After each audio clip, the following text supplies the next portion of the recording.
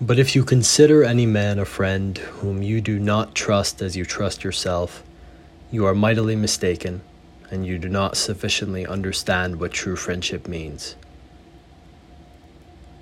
When friendship is settled, you must trust. Before friendship is formed, you must pass judgment.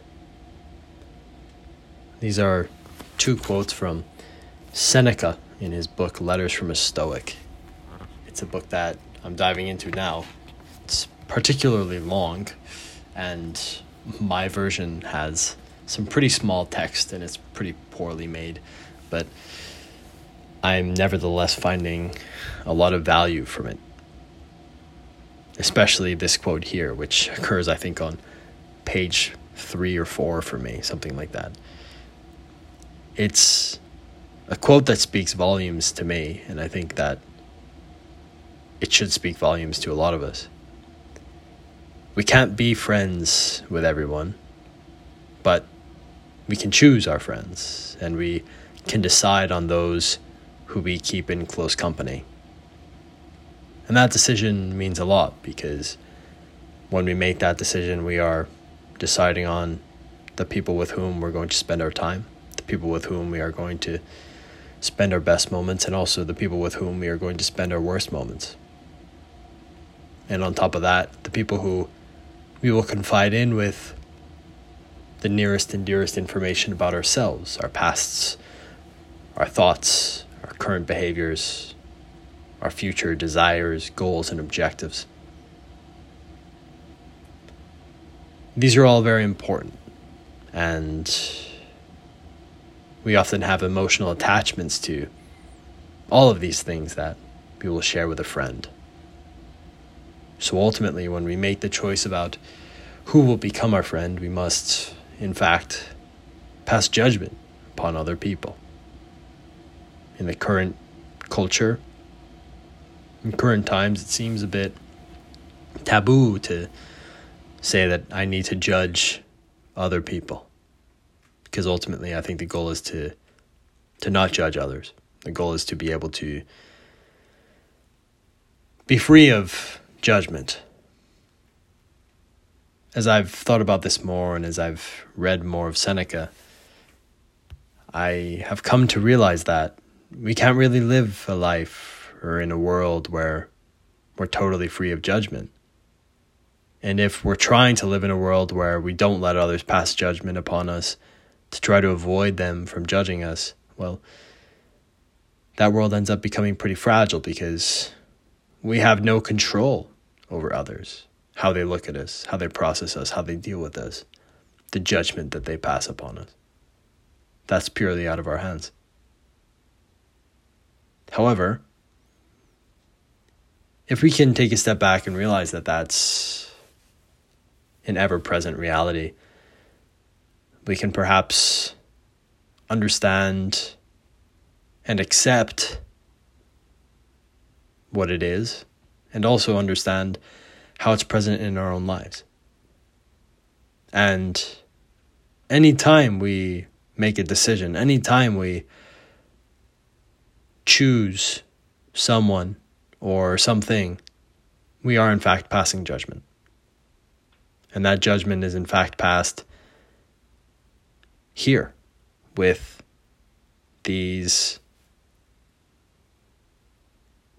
decisions over friendship.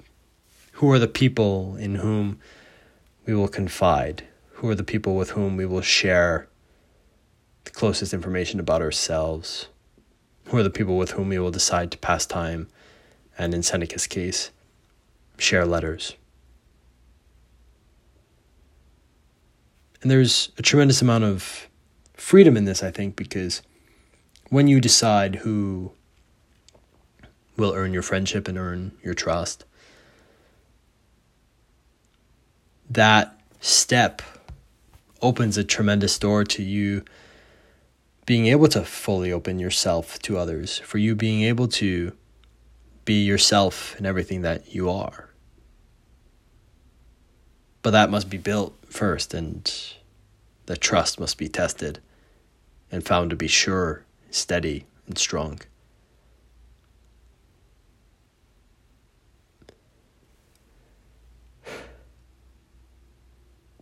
building friendships in which that trust exists and that trust is well founded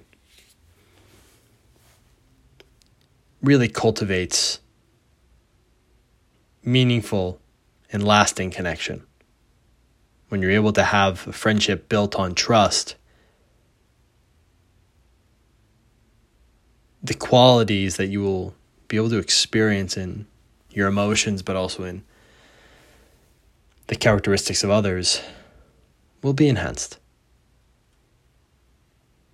Because without that trust, you're limited. You will remain apprehensive. You'll not be sure what it is that you can share, what it is that you cannot share, what it is they are sharing, what it is they're not sharing. When you give yourself up, it can bring you to a tremendously positive place. But in order for this to be done well, you need to make the choice at the beginning. You need to judge, to say, is this the person in whom I will trust? Is this the person in whom I will confide? Is this the person with whom I want to spend so much time and to share experiences with, to share thoughts with, to share reactions with? All these questions are so important. And they are important because of what we get out of it, which is what I would say one of the most important things we have in this life, which is friendship and companionship. To be able to build relationships with other people, fortify them, develop strong bases that are reliable, well-founded, that allow us to have very strong connections with others. This is one of the most beautiful human experiences. It's part of what makes us human. It's such a critical foundation that plays itself out over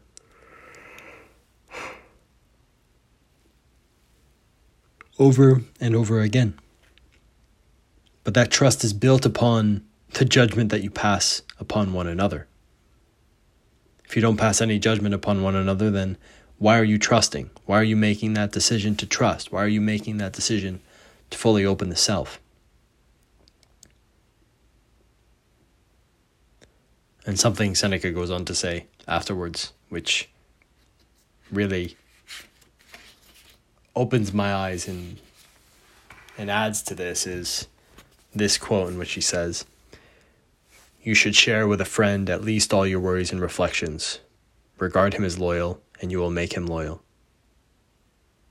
And the sentence before that, he says, "You should live in such a way that you trust your own self with nothing which you could not entrust even to your enemy."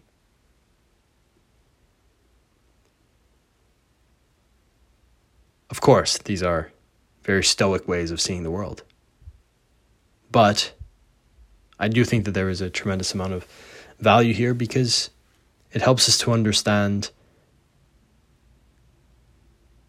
the practices we should have with our friends, how we should carry those friendships, the loyalty we should have in those friendships, in the way that we should see information about ourselves, because that's ultimately the key cog in this equation. The information that you're sharing, what it is that you are entrusting in someone else. If we do not fear that which we are sharing, then we are not vulnerable to the consequences of sharing it. If our worries, reflections, internal thoughts, and leadings, if these are things that we are able to say out loud and to be fine and accepting with whatever comes back to us, well, that will lead us to living a pretty resilient life, which we're quite well thought, well processed, well mannered, well guided. And being able to place that loyalty in others, even if we're okay with whatever they do with that information, being able to place that trust and loyalty to establish that in a relationship. That's the essence and the base of so many great friendships. Friendships that last over time. Friendships that bring us so much. Friendships that cultivate meaning. That really brood well-being and fulfillment inside of ourselves. They're founded on these principles. Removing fear, trust, judging someone's character properly, loyalty. These are all important pieces. And of course, reason should come in to assess the cases in which one can't stick to all of those key foundations and principles, but I think that using those principles as a base to start and running from there offers us something quite beautiful, quite important, if we are to develop meaningful friendships that last, and friendships that are functional, in which we can trust and confide in others, and to build something that is truly fulfilling and reliable. So I'll stop there, as it's a bit late here. I'd like to get ready for bed. And I think that sums up my thoughts on Seneca's vision of friendship. And I hope that you find some value in it, that it perhaps inspires you to reflect on the friendships you have and the ways in which you use them. As always, thanks for listening. I really, really appreciate it. And I hope that, as always, this episode finds you well, finds your family well, and that you take care. I'll be back soon. As always, much, much love. Cheers.